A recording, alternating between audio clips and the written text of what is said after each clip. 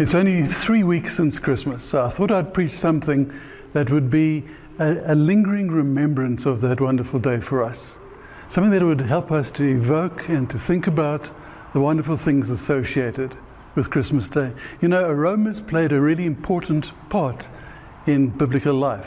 Right from the tabernacle in the days of Exodus, all the way through till the book of Revelation.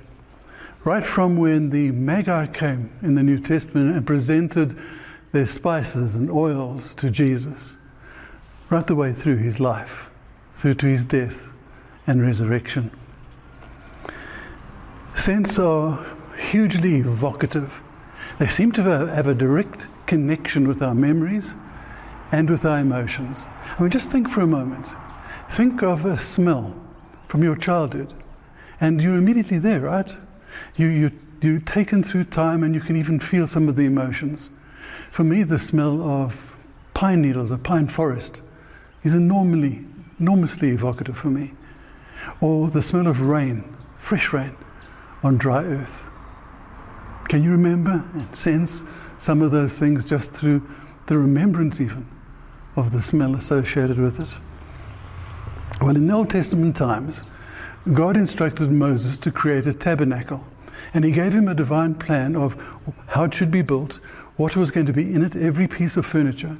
And the plan extended right through to the actual formula for anointing oil and incense. The things that would be burnt and sprinkled to remember him by and to evoke a sense of his presence. The sacred incense comprised of 5 ingredients. I'll read them to you. Gum resin, onycha, galbanum, pure frankincense, that's the important one, and salt to preserve it. And twice a day the priest would come into the tabernacle, well, into the temple later. At first, of course, it was Moses acting as the priest. He would come in and he would take this incense. And God had instructed him to build a particular small golden incense altar. So you can imagine him taking handfuls of this incense and throwing it onto the hot coals of the incense altar twice a day. And the fragrant smoke would rise up. And that smoke would evoke a remembrance of the presence of God. Bring to mind his glory, his presence, his being, his instruction, his very presence there among them. You'll find the smoke symbolizing prayer and worship later, going all the way through until you find it for a last time in Revelation chapter 8, verses 3 to 4. Then there was the holy anointing oil. And this was also a blend of 5 ingredients. Again, let me read them to you. Liquid myrrh, and that's the important one. Remember that. Liquid myrrh, cinnamon, cane, cassia, and olive oil.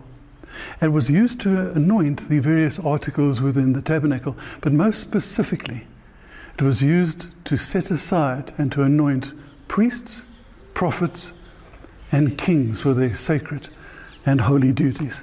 Now, I've tried to find out what that sacred anointing oil must have smelt like. It was a hang of a task. I didn't do too good at it, but the closest I could get was it probably smelled something like cinnamon-scented pine needles, if you can imagine that. Sweet cinnamon-scented, fresh, crisp pine needles. Now, of course, the Lord Jesus Christ is the ultimate anointed prophet and priest and king. And when Jesus was about 15 months old, a group of wise men, magi, astronomer priests from Mesopotamia, came from the east, found where Jesus was, bowed down before him and presented to him gifts. And the timing of their arrival was divinely appointed as they followed the star, the Star of Bethlehem, as it's called. And the selection of the gifts was hugely significant. The story is in Matthew chapter 2, verses 9 through 11. Let me again read it. Matthew 2, verses 9 to 11. The star they had seen in the east went ahead of them until it stopped over the place where the child was. And when they saw the star, they were overjoyed. On coming to the house, they saw the child with his mother Mary, and they bowed down and worshipped him And then they opened their treasures and presented him with gifts of gold and of frankincense and myrrh. Gold, frankincense, and myrrh. Gold symbolizing the tabernacle, the gold encrusted furniture of the tabernacle.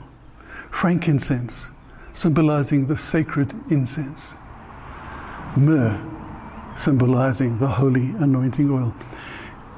When they proclaimed this, when they presented this, when they said, "Here, Lord, we bow our knee before you," and they presented him as a child with these things, they were proclaiming him as prophet and priest and king.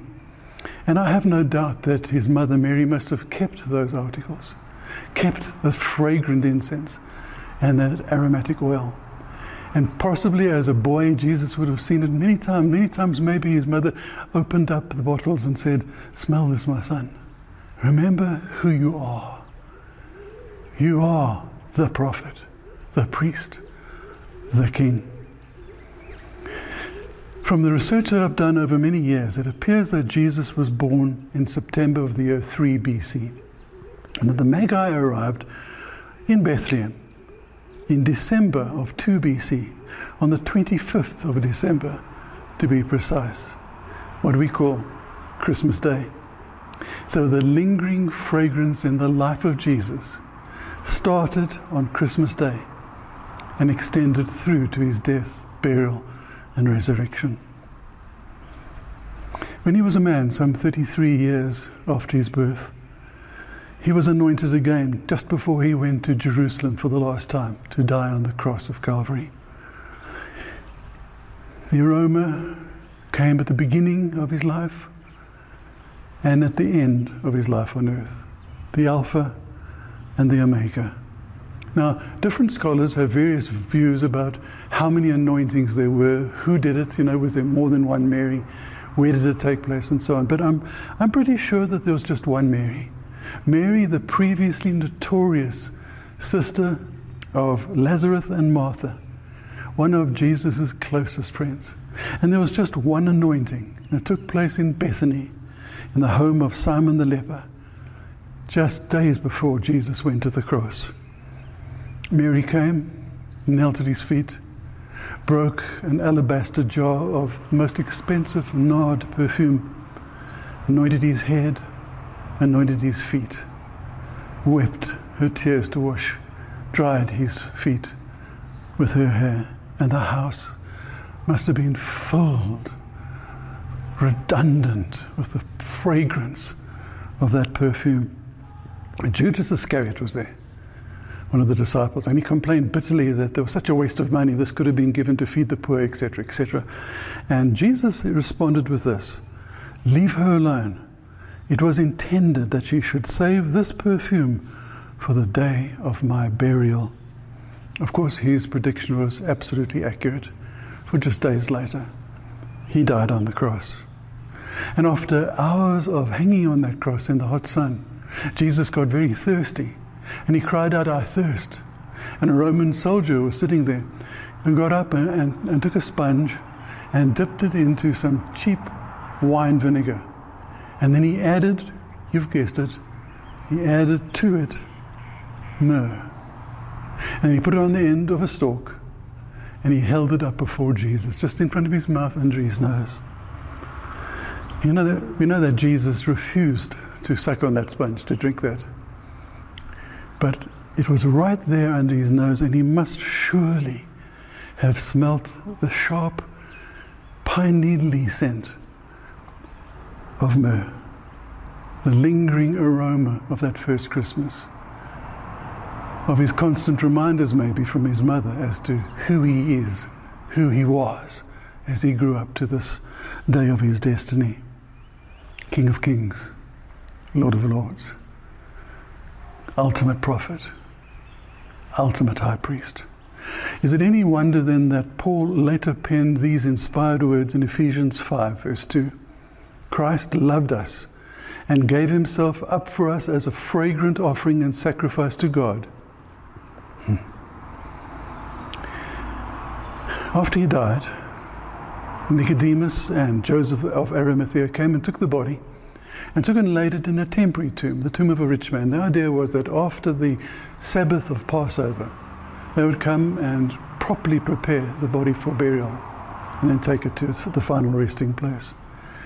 They took with them a vast quantity of, myrrh and aloe powders, and they packed this around the corpse, and then they wrapped it tightly with the burial clothes.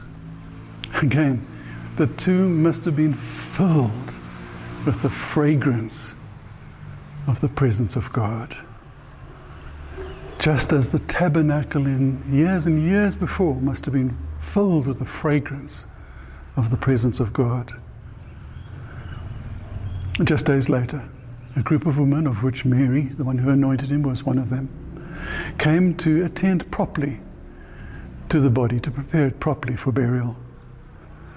When they got to the tomb, we all know the story. The tomb was open and the body of Jesus was not there, but the burial clothes must have been encrusted, saturated through with myrrh. The empty tomb must have been full of the fragrance of the presence of God, the lingering aroma of Christmas. You see, the tabernacle was the place of the presence of God, as was Jesus' body the presence of God on earth, as was the empty tomb, and as was the church, his body on earth here, now, today, of which you and I are part. Paul wrote the following, speaking first about his own self, but then also speaking of the church, the disciples of Jesus. He wrote this in 2 Corinthians chapter 2, verses 14 to 16. Thanks be to God, who always leads us in triumphal procession in Christ, and through us spreads everywhere the fragrance of the knowledge of him.